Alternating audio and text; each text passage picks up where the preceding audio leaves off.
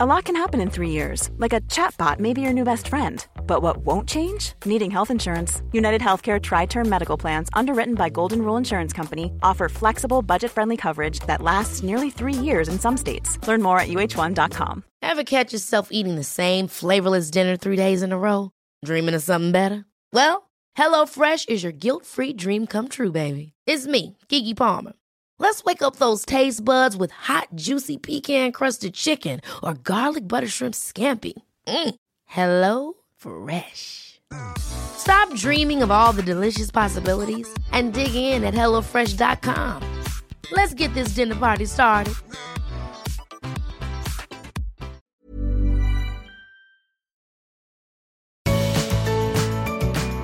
Well, today I am super, super excited because Amy's not here. Cruel. I am cruel. No.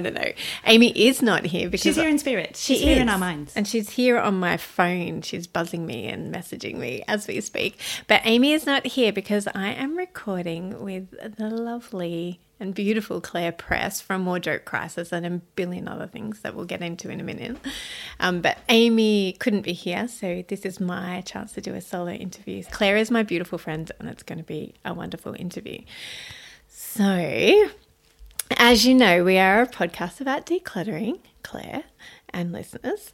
And decluttering is a topic that is so broad and covers every facet of our lives. And we, Amy and I, are really passionate about helping to clear the clutter in our heads, hearts and homes.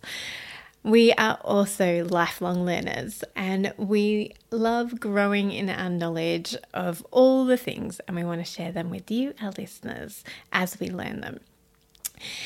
And we know that our listeners, we know lots about you, and we know that we have the depth and breadth of listeners on our podcast listening to us. People who are minimalists through to compulsive online shoppers, people who don't really care about what they wear through to people who are complete fashionistas. Not me. People who are deeply passionate about our planet and climate change through to people who are just starting out on their journey today. So I wanted our conversation to be full of gold nuggets for everybody, no matter where they are on any of those spectrums.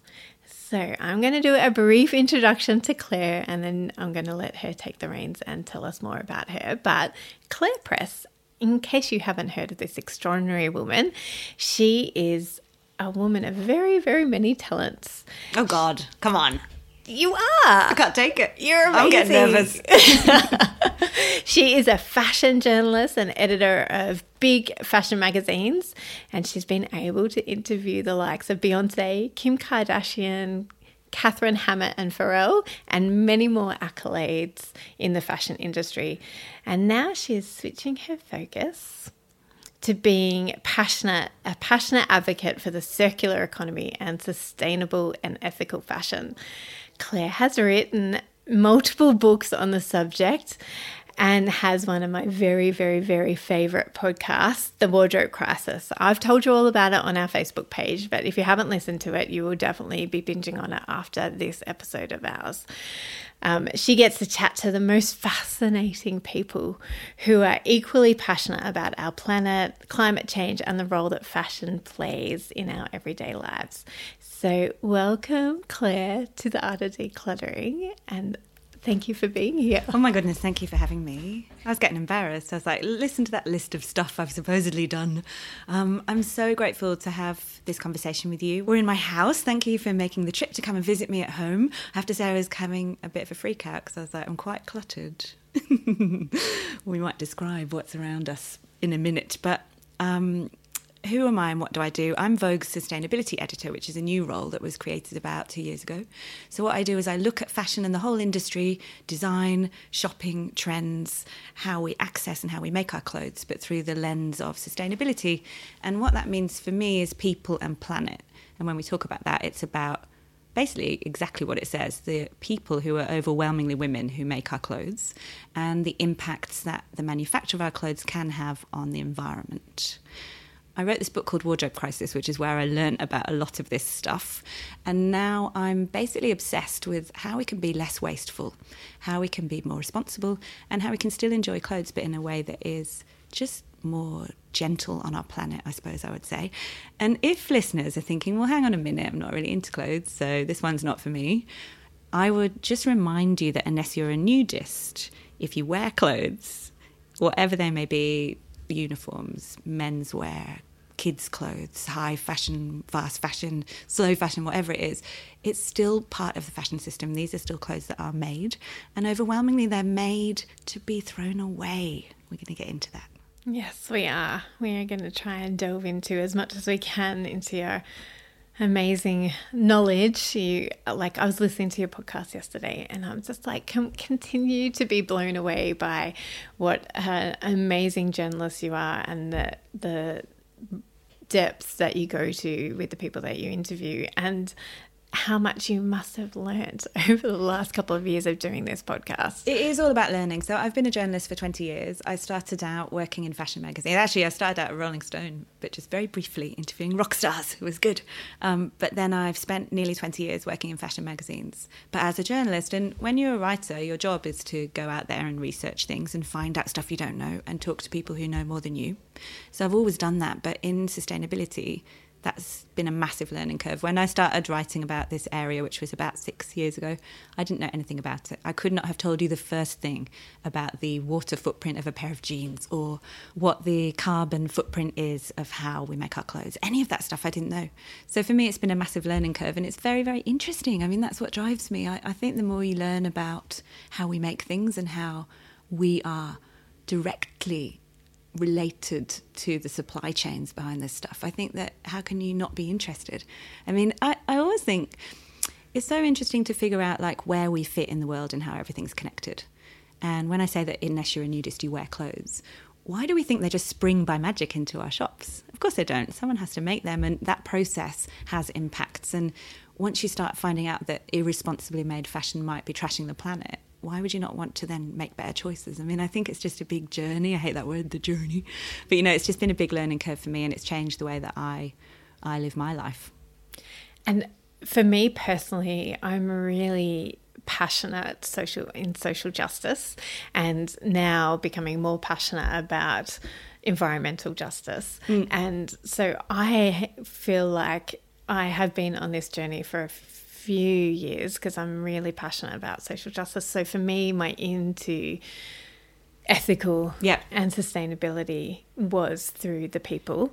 When you came in, I said, what a gorgeous dress. You're wearing this amazing, beautiful printed green and white dress, kind of floaty and gorgeous. And I was like, I want one of those. And then you said fair trade. Yes. Now, that isn't something that we would often say when given a compliment about our clothes, but isn't it amazing that you can say that? Oh, and fair trade means that the people who've made it have been treated with dignity, paid a fair wage, been able to have fair working conditions that are free from discrimination, all those things. And actually, I think it comes out in the dress. So I think it makes the dress more beautiful.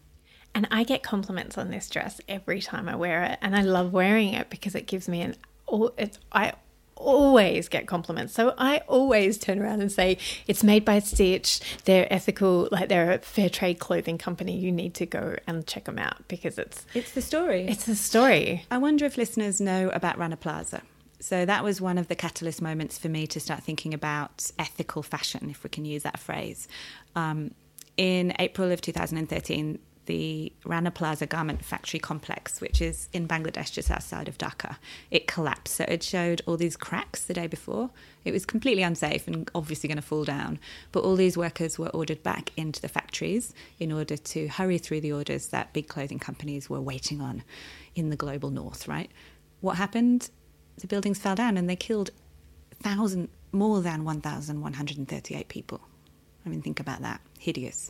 And I mean, the numbers just get worse. So something like more than 2,500 people were injured and an estimated 800 kids were orphaned. And these were people sewing our clothes.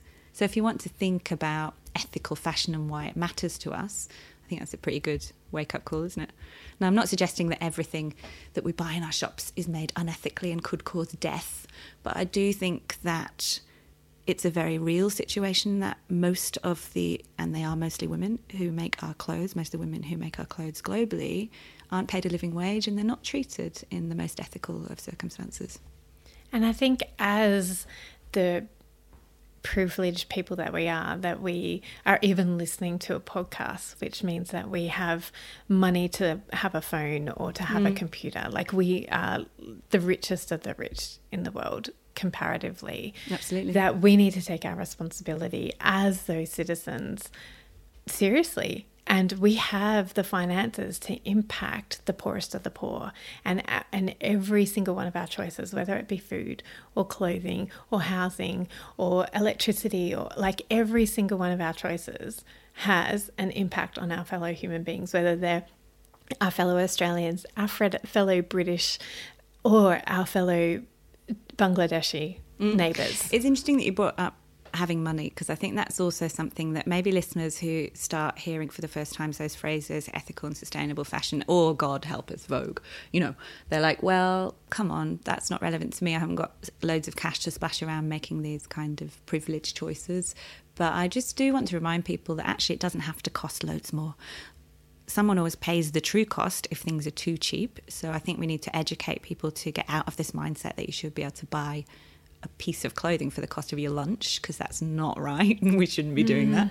But it shouldn't have to be, hideously expensive or prohibitively expensive. You can make more sustainable choices without, having very deep pockets, and I think that's something I wish people knew more about. Yeah, well, this beautiful dress that I get complimented on, I think it was less than $50. There you go. Should we talk about our outfits? I was just about to say, let's switch to wardrobe crisis mode. And when you listen to Claire's podcast, she asks every single guest what they're wearing. So, Claire, what are you wearing today? Actually, I should have thought more carefully getting dressed to meet you about what I would describe in this podcast. But it's all right. I'm doing okay. I'm wearing an op-shopped thrifted men's shirt that I bought from Vinnie's, which was about $8. It's really nice. Cotton, lovely. Blue and white stripes. I'm wearing some thrifted jeans, which also came from maybe Salvo's or Vinnie's. Can't remember. $20. I always buy my jeans from op shops. You can get incredible jeans. Honestly, big designer names, and they cost nothing. If the other day I was in Vinnie's, there's a whole rack of really great denim, and it was all $20. Levi's 501s, I don't know, True Religion, Citizens of Humanity, all these labels, and they were $20. So if you can find your size and be bothered to try them all on, you can definitely get some pearls there. And I'm wearing these sneakers. They're by this brand called No Saints, and they're made from pineapple leather. We're actually not allowed to say leather, it's not leather. Vegan leather alternative derived from the waste leaves of the pineapple plant. Get out. Get out. Get into the No Saints. Shouldn't be plugging brands, but I do think it's quite lovely to find these independent labels that are using these new materials that are, like I said before, just living more lightly on the planet. So the pineapple fibre, it's called Pinatex. It's made from waste. So if you think pineapples are grown for the food and the juice industry, what happens to the leaves? So this company repurposes those leaves to make them into cellulosic content for a viscosity process, if you like. But that basically means you can make material out of anything that's fibrous. So why not use the leaves of the pineapple plant? Or I was reading the other day about the leaves of banana plants being used in viscose too. So awesome. You and my beautiful friend Becca, who came with me today, who actually got me onto your podcast and is a super fan of yours. And you both have those shoes. And I had no idea. You guys were off talking about it. And I was just sitting here going, I am clearly not a fashionista because I have no idea what you girls are talking about. So thank you for educating me on, is it Pinatex? Pinatex. That's the brand name for the leather alternative. Awesome. But I started talking about thrifted. So I wear loads of really great clothes that I get from op shops. And that to me is a really easy in on how we can be more sustainable in our clothing choices and reduce fashion waste and join the circular economy. Anyone can do it. You can buy anything secondhand. I mean, it always blows my mind. I sort of do it as a kind of, I do it to prove a point, to say you can find these extraordinary labels or wonderful quality things, and you can find them secondhand for really quite small amounts of money.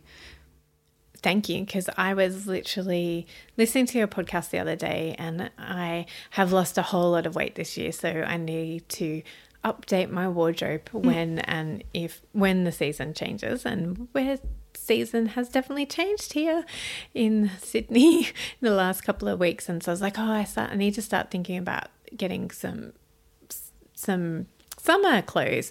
And I wanted to go to my local shopping centre, but I've been listening to your podcast and I was like, no, I need to make a trip to a Vinnie's, and we've got a great one close to home, but also I found coming into the richer suburbs.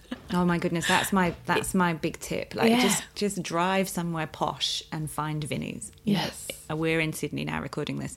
I live in the city, but if you go to Mossman, which is north and everyone's rich, Vinnie's there has things you would not believe. I cannot tell you. Yeah. I mean, seriously. I once bought the most beautiful ballet flats you've ever seen, and they were like brand new. I feel like people buy things, wear them once, or just think, maybe not, don't wear them at all. Exactly. And then pass them on. But because you're only talking about what do we do when, for example, our bodies change or our tastes change and we want to refresh our wardrobes. How do we do that sustainably? There's two things we need to think about. So one is, what are we going to do with the stuff that we no longer need? The stats around how much clothing is wasted within the wardrobe, if you like. So how many clothes are like lurking in the back of your closet, never worn, are really crazy. It's something like at least 40%, I think, of a woman's wardrobe on average in Australia is unworn. So you've got all this stuff, it's all hanging in your closet, but you're not wearing it. That's waste. It's also clutter. But what do you do with it if you do want to pass it on? Because obviously, if it's good quality stuff and you might be able to make money from it, then perhaps you can on-sell it and that's an obvious fix. But what if those things are past their prime, or you don't think that you can find a good home for them? I think there's a temptation to throw some things in the bin, and we should really try not to do that. Or you just get overwhelmed and you leave it behind the door in a bag. Probably that's sort Are you of thing speaking I've from done. experience? Do you want to share with everybody your opening scene to your book, Wardrobe Crisis? Oh my goodness. Can you? Yeah. So it's public information now. It sounds like a literary device when you read this, but it's really the truth, embarrassingly. So the book, called Wardrobe Crisis, is subtitled How We Went from Sunday Best to Fast Fashion. And the idea of the title is a kind of play on our collective wardrobe crisis. So this concept of us all drowning in clothes and being disconnected with the origins of what we wear. But actually it was a literal reference to what happened to me with my wardrobe. So in around whenever I started writing this book, 2014, my wardrobe snapped clean in two. I mean, the rail. Yes. And I didn't know, because there was so many clothes shoved in there that they were holding themselves up by themselves. And you are not unique. No idea. Amy and I have been into many closets that look God. like that, and I was in a client's closet last week and it was exactly that. They had, not from too much, well, it was too much weight for that particular rail, but it wasn't quite looking like your wardrobe. I But it's imagine your embarrassing. wardrobe. I mean, my wardrobe looks like a tip, and I think it is embarrassing to admit that you can have so much stuff that you don't even realise either that you're not wearing 40% of it, for example, or that actually it can break and you don't know. Come on.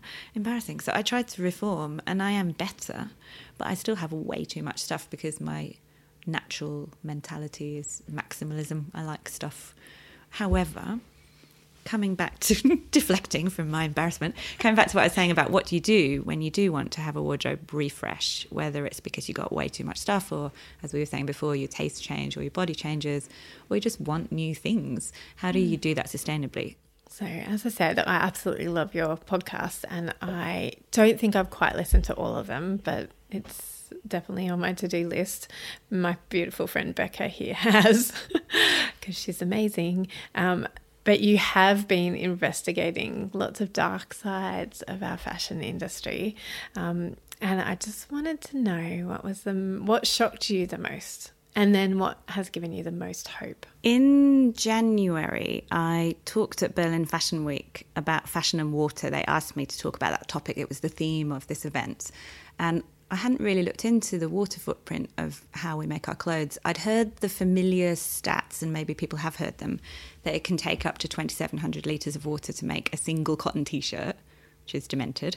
But I didn't really know what that looked like. I didn't understand. You can say those numbers, 2,700, sounds a lot, but what's it mean? Mm.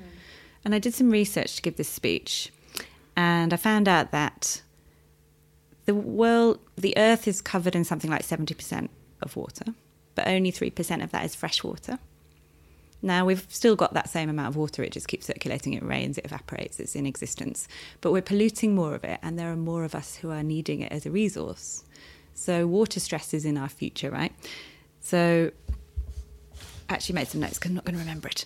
But by 2025, an estimated 2/3 of the world's population will live in water-stressed regions. And they reckon, the UN reckons that demand is projected to increase by 55% by 2050, right? So you've got all this pressure on the world's freshwater resources, and we're using loads of that water to make clothes, which seems a bit crazy. Now, if you drink 2.5 litres of water a day, which is quite a lot, I don't think I drink that much, but if you do, then that T-shirt accounts for 3 years' worth of your drinking water. See, that makes more sense to me in like Absolutely, the right? 2700. Like I go, what? I have to drink that much water every day, which I struggle with. And then I have to do it for how many years? 3 years. 3 years. So to me, I share those stats, and I've made Instagram tiles with them showing you, a graphic of a T-shirt saying up to 2,700 litres of water could have been used to make this T-shirt. And that's like from the seed to the garment. So if you're growing the cotton all the way through to actually making the T-shirt and dyeing it and all the rest of it. But what does it mean? But when you think it could mean 3 years worth of drinking water for a human, that's when it puts it in perspective. And then the other one is around jeans. So we say up to, and when I say up to, it's important to remember that because there are lower water processes that can be used to make some of this stuff, right? But up to 10,000 litres for a pair of jeans. So when we're talking about op shops being full of denim that nobody wants, that only cost $20, think about that. Like, this is drinking water, or this is using water that could be used to produce food or to be drunk. So I think that's one of the most shocking things I found out about how our clothes gobble up our resources.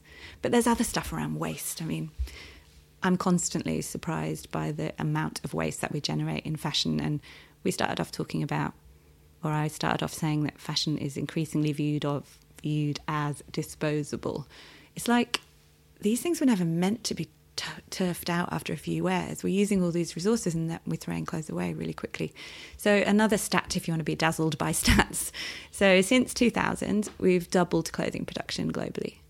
We haven't got twice as many people. No. So that's absolutely crazy that we're making twice as many garments. And what are we doing with them? I mean, we talked about them languishing in wardrobes, unworn, but we're also throwing them away like amazingly, in amazing numbers and way more quickly than we used to. So my final bit of stats stuff is that just as clothing production has doubled, clothing usability, so the amount of wear that we get out of our clothes, is going down. So more clothes thrown out more quickly. And that is a perfect storm of unsustainable rubbish, and we need to stop it. Yeah. Yeah. And just getting back to the water, I was listening to Osher's podcast last week. Oh, that's good, isn't it? Yeah. And he had Ellen Brokovich was on his podcast, and she's really passionate about water use. And I always think, yes, I definitely care about people in Bangladesh and people in the poorest. The poorest of the poor have my heart. But it's not just the poorest of the poor. This is Australians are in a water crisis. And here in Sydney, we're in water reductions. But there's towns in Australia who do not even have fresh water for drinking. And not fresh water. They're digging boreholes to get, and that's not fresh water. They're trucking in water by tanks. And when I read the stuff that's happening right now in our country, I mean, this is not the climate change future. This is the climate change present. Yes. We've been in drought in some parts of New South Wales for more than 7 years. There are communities right now where they turn on the taps and there's no water. Yes. I mean, this is frightening. And so I do think we need to then, obviously we can't solve macro, global, political issues by deciding which pair of jeans to wear. I get that, but I think that we all need to be more mindful of our precious finite resources, and we need to take personal responsibility for being less wasteful. You know, I mean, yes. That sounds a bit yes. kind of, when I say that stuff, I always feel like I'm not trying to give you a lecture, but I do think it helps to be reminded of the connections between our behaviour and the impacts that has on the environment and on other people. And I think that I do think that fashion can be a really good tool for getting us to think about some of this stuff. Because we were talking before we pressed record about who's got time to read a load of environmental reports by scientists, realistically. And yet fashion can be quite a good conversation starter around some of this stuff and get us to I guess, take small steps and start thinking on a personal level about some of the changes we can make in our lives. Yeah, and that's why I'm so passionate about this topic, because we do wear clothes every day. And just listeners, if you can hear some banging in the background, we just want to apologise that, because we have gone out to Claire's neighbour and asked him to stop. But he's on his own deadline and chooses He wasn't up for it. Didn't want to change his... This is what you get for recording at someone's house in the city. But you do get to see my crazy clutter. But, and oh my goodness, this house is so incredibly beautiful. If that is Claire kind. would let me, I would take photos for you all to see, but she's not going to let me, because it is just a spectacular house that I said as soon as I walked in that I'm moving in. It's beautiful. I'd like you to move in and declutter, seriously. I've got clutter issues. So I am, back onto topic, I am really passionate about the small changes that we can make. We've had Tanya Goranidis from Women Against Waste on our podcast, and she's brilliant, and her movement is going to change the world. Did we meet her at the IOPO conference? So yes, we did. Kirsty and I and Amy met in Melbourne at this conference for the Institute of Professional Organisers, where I was giving a keynote, and I was freaked out about doing that because I was like, actually, I need to learn from everyone in this room, not vice versa, because I am such a cluttered person. But I loved being there because I met all these amazing people. I met you, and I met Tanya. Yes. And what she's doing is going out into communities and just educating people on how can we make these small changes to live more sustainably. And she's a powerhouse, right? Yes. And I also love that it's women changing the world. Exactly. And that we had her on the podcast, and it's one of our favourite podcasts that we've done, and it is really popular in our community too.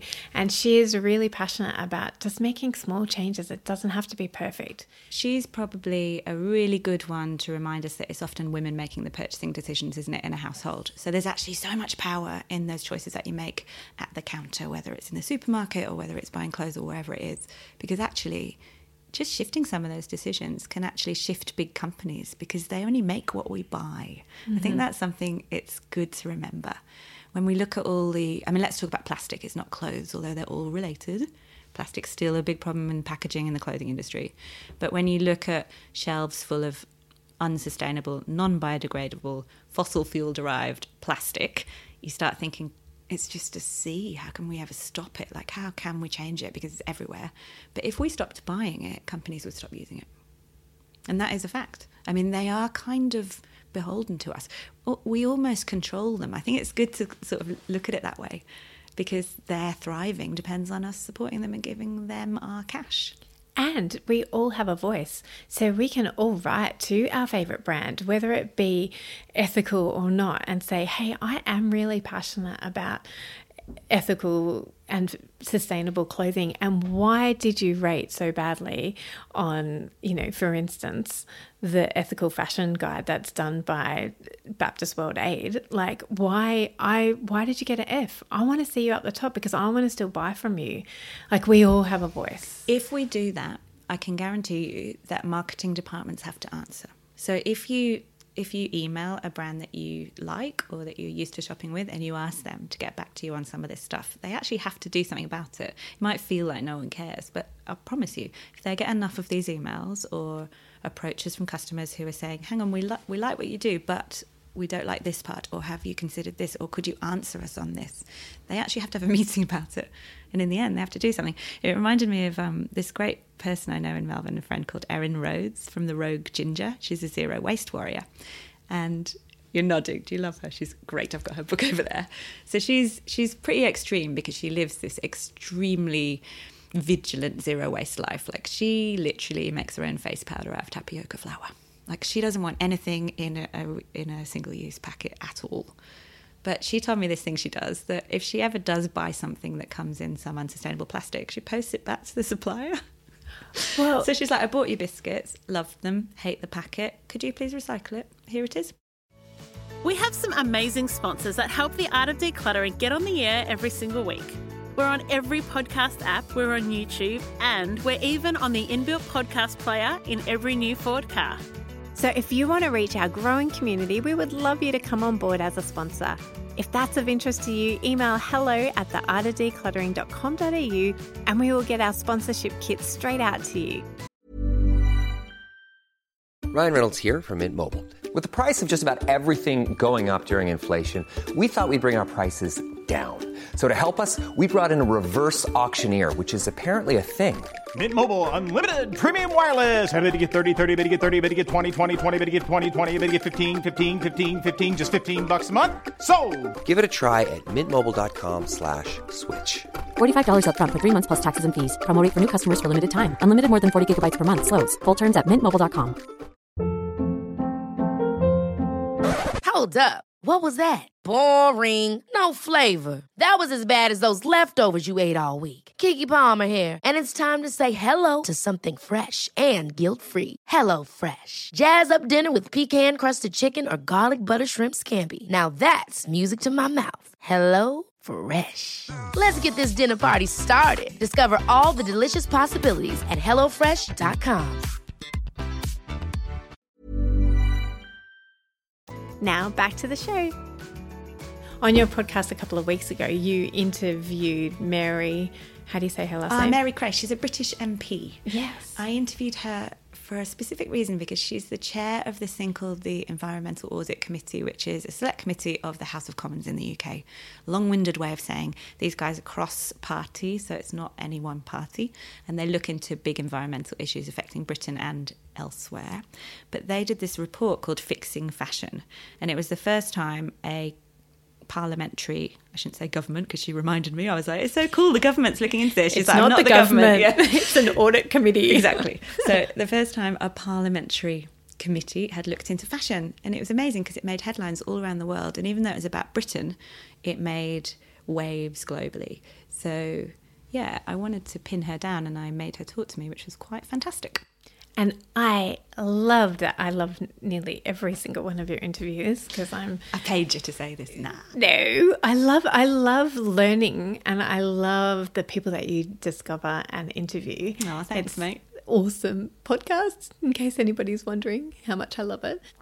What I loved about their recommendations, and I wish that our government would take on board, is actually getting the fashion retailers to take responsibility, because this is one of their recommendations, was to get fashion retailers to take responsibility for the waste that they create and rewarding companies that take positive action to reduce waste. And I was like, imagine if we did do that wholesale, if we sent back the packaging, if we sent back the clothes to the company and it wasn't Vinnie's responsibility to chuck out the rags. Like, I'm all for Vinnie's and Salvos and charity shops to be making money from you and I when we go into and we buy those jeans and those shirts and everything.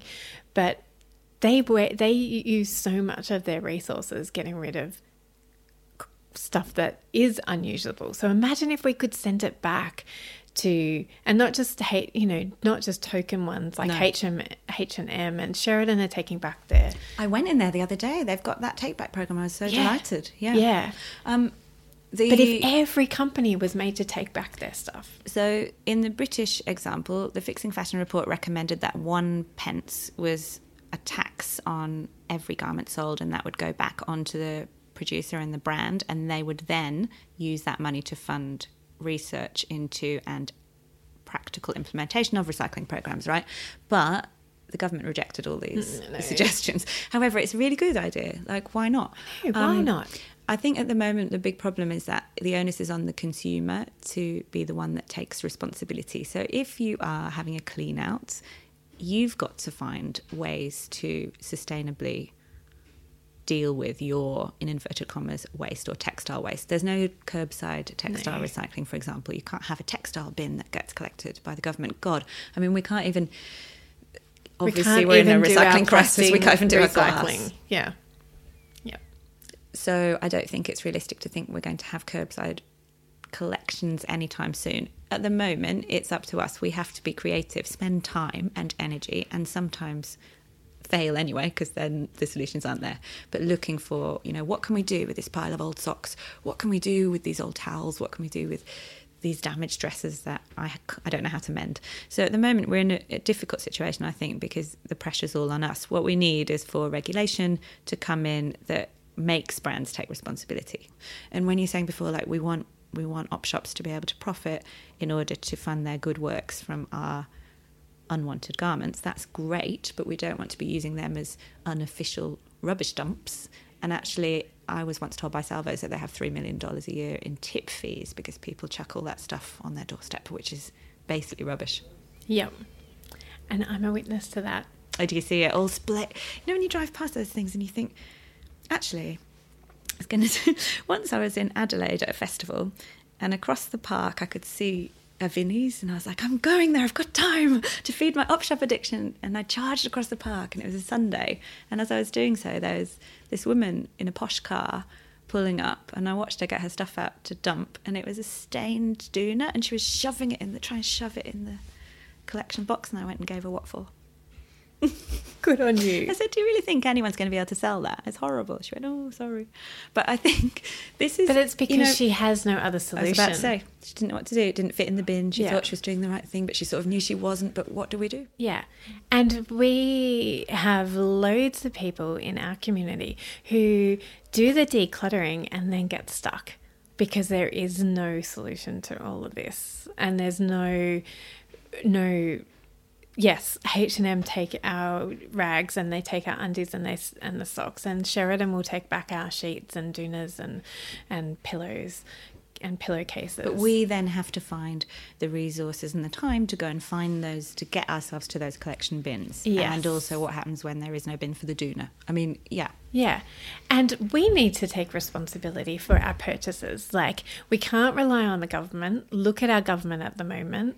They are who they are, and it doesn't matter. Either party is who they are, and there's not enough people power backing them and pushing them into this. Well, you know what, though? I think that I'm not normally the one who's trying to cut the government some slack, but I think we should be realistic about the complexity of this. Yes. It's not that easy to put these systems into place. So when we talk about the circular economy, where we want to keep resources in the loop, keep them out of landfill and have them reused over and over, there's so many different players that have to come together to make it work. And I think we can aim towards that in the future, but it's not realistic to expect. I don't think governments are going to be able to do anything about it right now. So I think, what do we do then? What do we as consumers and individuals and citizens, I like that word, what do we do to try to combat this crazy situation of waste? I don't think I said to you how much we waste yet, right? Do you know how much clothing we waste? The equivalent of one garbage truckload of textiles enters landfill globally every, guess? Millisecond. Second. People usually go minute. No. Have I mentioned I listen to your podcast? Okay, fine. But that's still bonkers. Like, imagine just a massive truckload of stuff going into landfill or being incinerated every second. It's just monstrous. So what do we do about that? And what about personally? So personally, Australians per capita use 27 kilos of textiles and clothing a year. And how much do we let go of every year? I bet you know this. I do, but please tell us. I only know it because of you. It's 23. Now, those stats are from 2005, I think, or even 1995, actually forgotten. Anyway, they're not new. So we can imagine that it's got worse. More. Yeah. What we do know is, according to those stats, we are about equivalent to the UK and North America in how much we consume and how much we turf out. Now, all right, what are we going to do about it? So if the government isn't doing anything about it right now, if a few brands are trying to innovate, but it's not enough for us to have changed the system, what are we going to do? And then I think that's when it comes back to taking back your personal responsibility, your personal power, and just changing your own behaviour. That doesn't mean that that's the only way to solve this in a big picture way, but right now I think it's a place to start. So a lot of the work that I do is around trying to say to people, how can we reconnect with how we buy our clothes and what our clothes mean, actually, how they've been made and what their impacts are? How can we remind ourselves of their value? How can we keep in mind all of the things that have gone into making them, from the woman sewing at the machine, probably not being paid a living wage somewhere on the other side of the world, to the resources that have been used to make the cotton or make the polyester or whatever it may be, to how much we pay for it and what it could mean. Like, how do we reconnect with all that and then also combat fashion waste? And to me, it's about buying less and buying carefully. Doesn't mean you can't enjoy clothes or fashion, or you have to feel guilty. It doesn't mean any of that. But it's just about it's like, actually, this is not really my theory. This is someone I interviewed for the podcast called Bandana Tiwari. But she talks about mindfulness. And actually, think about yoga. We were talking about yoga before. But what if we were more mindful about all of our purchasing decisions, and if that gave us sustenance and made us feel good and also had an impact on how much we wasted? I don't think it's impossible. We do that with food a lot more. Oh, totally. And that is our heart for our listeners, is to be more conscious consumers, because if you are more conscious about what you bring in, then you don't have to declutter as much. It's all related, right? Yes. And it's the same as throwing away. Hoarding is sort of the other side of it. But it's like you get stuff, you don't care about it, you haven't thought about it. You bought it on a whim, it didn't cost very much, you don't care about it. You don't want it anymore. You either waste it in your house, which becomes piles of junk you don't want. Becomes landfill just in your home. Yeah, right. Oh, God. Sorry, or we actually Claire. put it in that. I feel like my house is that. Or we actually just put it in the bin and expect someone to deal with it. All of these problems, I think if we just drilled back to that idea of conscious consumerism and mindfulness and reconnection, we could actually solve quite a lot of this. Like, why do you need to buy 10 things that you don't really care about on a Saturday? Or even 5 things, whatever it is. You know, what's spurring that behaviour? We talk about that in our clothing episodes, and we talk about, like, what emotions are going on for you when you go shopping? Like, do you go out and do a binge shop when you've just had a fight with your partner? Like, are you making the wisest choices when you're in that mood? Or are you really lonely and that's why you're shopping online at night? And being really thoughtful around what is motivating you to do that shopping, because if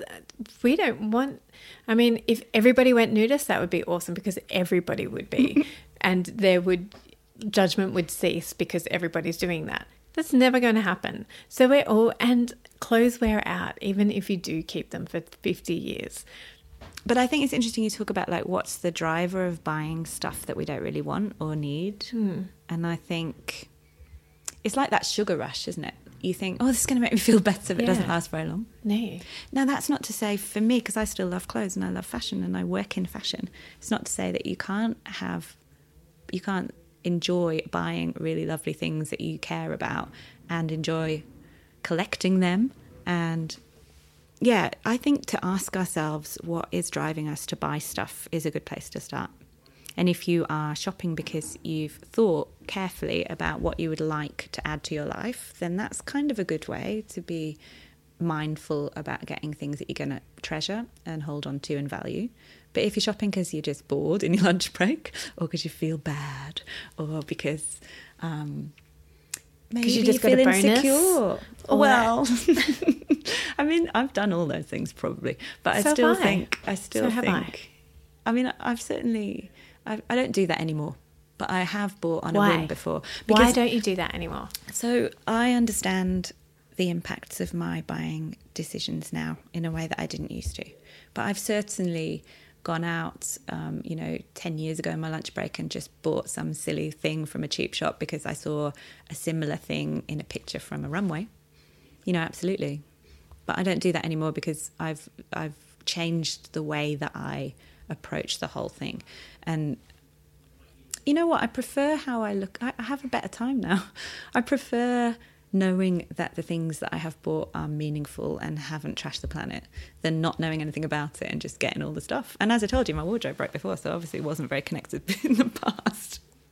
So how do you stay true to your newfound values or, evolving values when you live in this industry that is hyper consumer orientated? Honestly, it's not hard. The more you learn and the more that you know, the more it becomes second nature. And I don't work at it anymore. Perhaps I used to, but I don't now. I think that living true to your values feeds its own energy and makes you happier and feel more connected and more inspired. And it's not work, actually. It's just evolution, maybe. I'm quite old. I mean, I think that this stuff... You're not old. I'm a bit old. You know, I think this You're a bit stuff... old. I think that you get older, you get wiser when you're... I'm not suggesting that you can't be a wise teenager. I meet loads of them all the time. However, I wasn't that wise as a teenager. And I think that the older you get, the more you understand what matters in life. And for me, a quick fashion fix isn't the thing that matters. What matters in life is to have beautiful friends, to feel like you have meaningful work. And yes, I'd like to be dressed fancily while I do that, but I also want to do that in a way that doesn't trash other people's lives. And as I said, you can go over to Mossman and get dressed. Oh yeah, I can still get the clothes, don't you worry. So this leads into my next question. How can we be on trend and still be a good steward of the precious resources? Honestly, there are so many ways. So first of all, I would say don't be feeling guilty about wanting to be on trend. If that's your thing and you love fashion and you love current trends and vogues, brilliant, me too. But there are ways to access those clothes that are allowing you to walk more gently on this earth, if you like. And those ways include shop local, support brands that do the right thing, that talk about their ethical credentials. They might be fair trade, or they might be using organic materials, or they might just be made in Sydney or in Melbourne or wherever it is you live. And rental is another one. So if you just love getting a ritzy new outfit to wear to a party, or to go out on New Year's Eve and wear once, or wear to a wedding, rental's a brilliant way. You can get your hands on all the newest stuff, but instead of leaving that to clutter up your wardrobe, you can send it back when you're done and allow someone else to access it. That also means you can get your hands on better quality stuff. So you can rent a dress you couldn't afford to buy. So that's a way to kind of feel that you're really high fashion and fab without having to break the bank. We talked about thrifting. Honestly, there is nothing you can't buy secondhand. Within the next decade, within the decade, according to ThredUp, which is an American secondhand platform, the re-commerce or secondhand economy will eclipse fast fashion. So basically, everyone's on selling their old stuff, and that's the way of the future. Another thing I think, which this isn't about being on trend, but it is one of my hot tips, is that I think that coming back to that idea of connection, if we learn some of the skills that our nanas had, sewing and mending, even knitting, whatever you like, those things foster connection and remind us about what it takes to make a garment. So I think repair is part of it as well. Make your own. Take a class. Actually, that is a way to be on trend. Obviously, not everyone can do this, and I can't. I actually don't have those skills. But if you are handy with sewing, you can make your own stuff. Yeah, and you can tell your friends that you can sew up a zipper. So when they break their favourite skirt, you can fix another. You can put it. And fix it can a zipper be social. for them, or fix a hem, or... But it's also social. So when we talk about what are the drivers of buying a lot of cheap rubbish in your lunch break or on a Saturday morning, perhaps not your lunch break, but, you know, if you want to hang out with your friends and do something social, going to the mall is often something people do. What if we did something else? What if we all got together and mended or sewed or crafted? Crafternoons, I like the idea of that. Yeah. Or if you're not handy, which I'm not, I have to admit, swapping. Like, get your friends all together and swap the stuff that is languishing in your wardrobe so you get that new thing without having to buy it. That's all right, isn't it? Good cheap way to get stuff. Yeah. That's, again, why we love Women Against Waste, because they do all of that in their clothes swap. And it's getting super cool now. This is the thing. Like, if you have, I don't know if you're young or you have kids,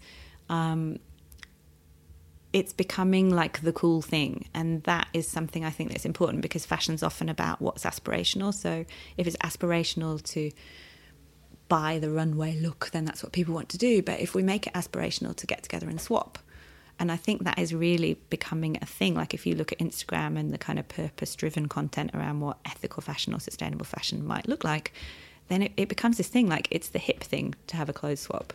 That's more cool than nipping into Zara. I'm excited. I'm hopeful about our future. Seriously though, I could have a clothes swap and not take anything, just give all my stuff away and still have too many clothes.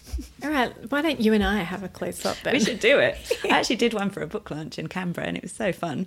So as part of the ticket, I think we charged $30, and it was like, come and have a glass of champagne and bring 3 things, and then we capped it so you couldn't bring everything like bags of junk, but bring 3 things that are good quality, and then we did a swap.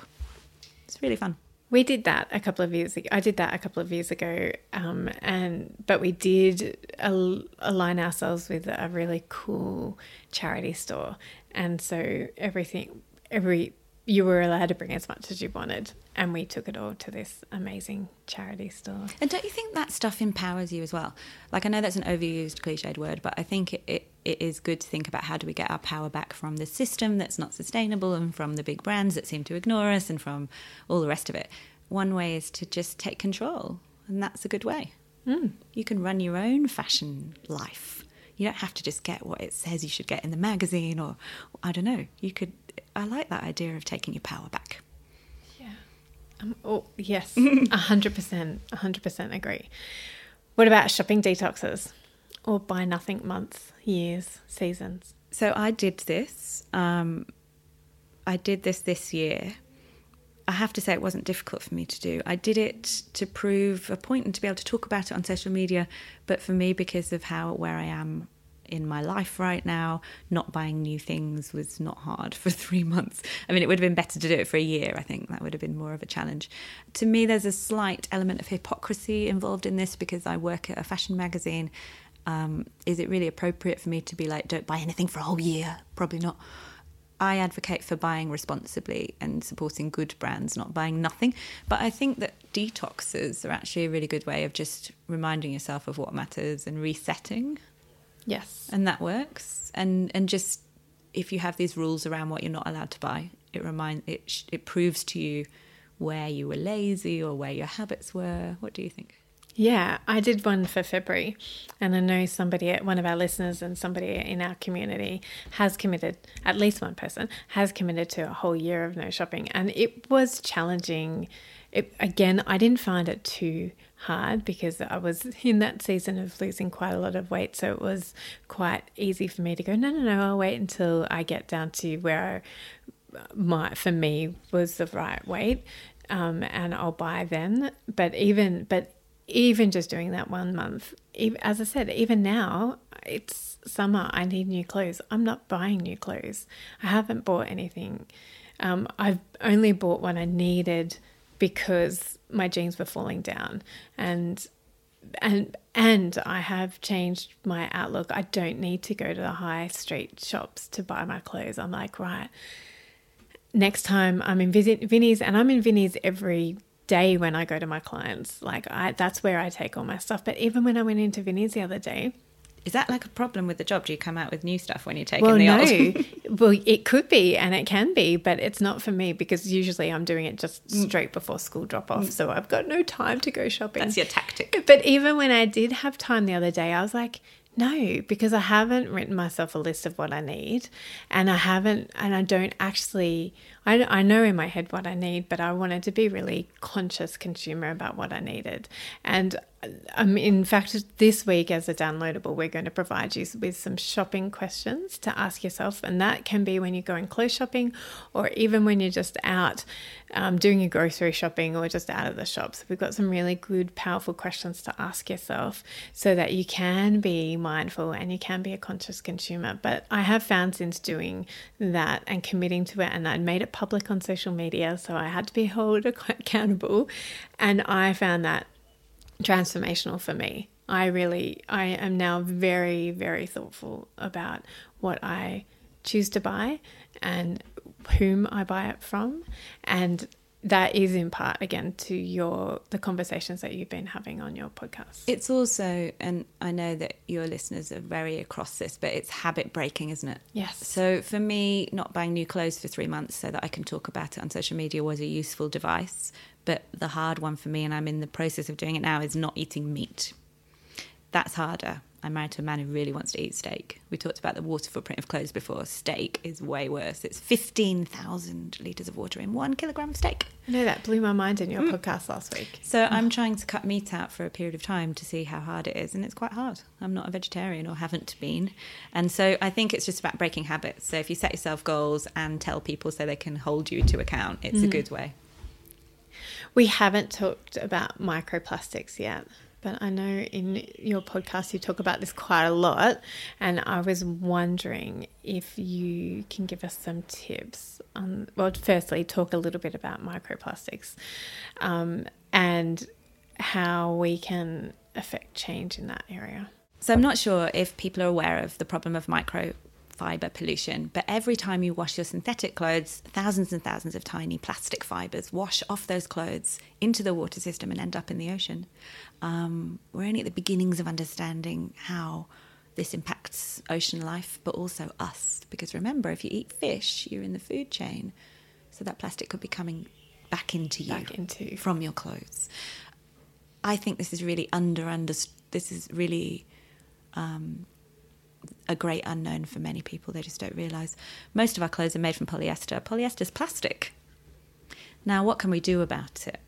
At the moment, there's no regulation. The science is still in its infancy. There's a lot of talk about retrofitting washing machines and certainly insisting that new machines are fixed with filters that will basically collect these fibres. That's not happened yet, so what do we do? One solution is to use a guppy bag. That's the brand name of like this bag which you wash your clothes in, and then supposedly it captures the fibres. Now, I was talking about this being the great hope until recently. But I just did a panel discussion with a guy called Dr. Mark Brown, who's one of the foremost scientists on this subject, and he said he's not convinced. He said we haven't tested them. There's no scientific basis for knowing if this really works. The bags are also made from synthetics, so do they not shed themselves? And also the main part, what do people do with the fibres that are collected in the bag? They're going to escape, right?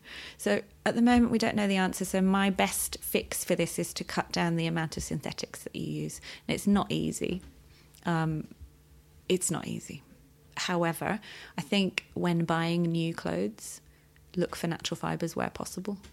And that's really the best thing that we can do at the moment, because too many clothes are made from synthetics.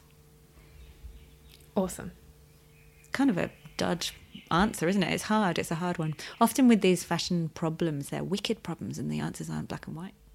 I just didn't even know about it. Like, it wasn't until I was having a conversation with Becca that I was like, what do you mean? Like, it just had not even entered my consciousness that the plastics in our clothes degrade enough to be washed out in our water and end up in our waterways. We can't see them. No, tiny. We can't, but they're being found in the Mariana Trench. So they're there. And like, that's the deepest part of the ocean, and plastic fibres have been found there. And, not wanting to freak you out, but we're breathing it in too. I mean, fibres come from carpets. They come from textiles into the air. They come from tyre, like not fibres, but tiny bits of plastic come off our tyres. Yeah. 83% of water tested globally contains microplastics. So we're already drinking it, eating it, swimming in it.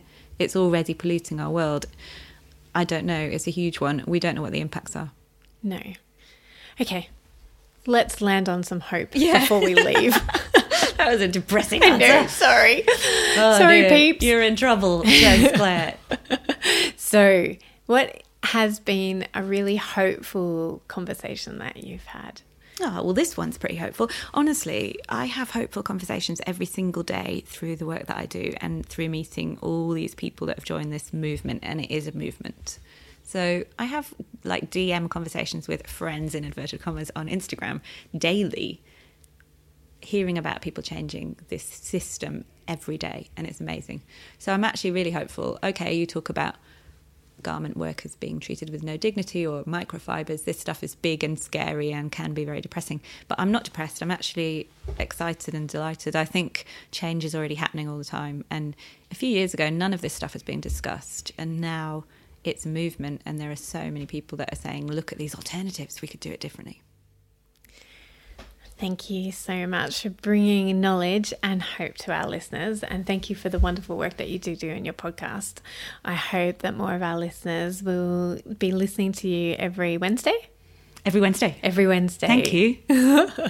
You're welcome. So you've got ours on a Monday, and then you got Claire's on a Wednesday. They should be your must listens, because that will help you to declutter your heart, home and heads in all the ways. So thank you so much, Claire, for your time and for your graciousness in having us in your home and talking to me. Aw, thank you so much for having me.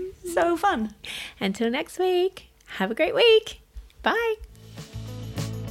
Thanks for joining us. If you've learnt something awesome today, we'd love you to leave us a review on iTunes or Facebook so others can find our podcast too. Don't forget you can see the show notes in your podcast app or over at our website, artofdecluttering.com.au. So if there's anything you want more info on, check it out there.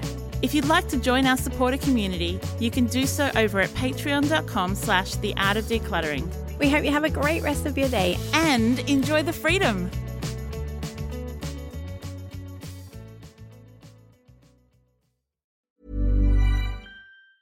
Ever catch yourself eating the same flavorless dinner 3 days in a row? Dreaming of something better? Well, HelloFresh is your guilt-free dream come true, baby. It's me, Keke Palmer. Let's wake up those taste buds with hot, juicy pecan-crusted chicken or garlic butter shrimp scampi. Hello Fresh. Stop dreaming of all the delicious possibilities and dig in at HelloFresh.com. Let's get this dinner party started.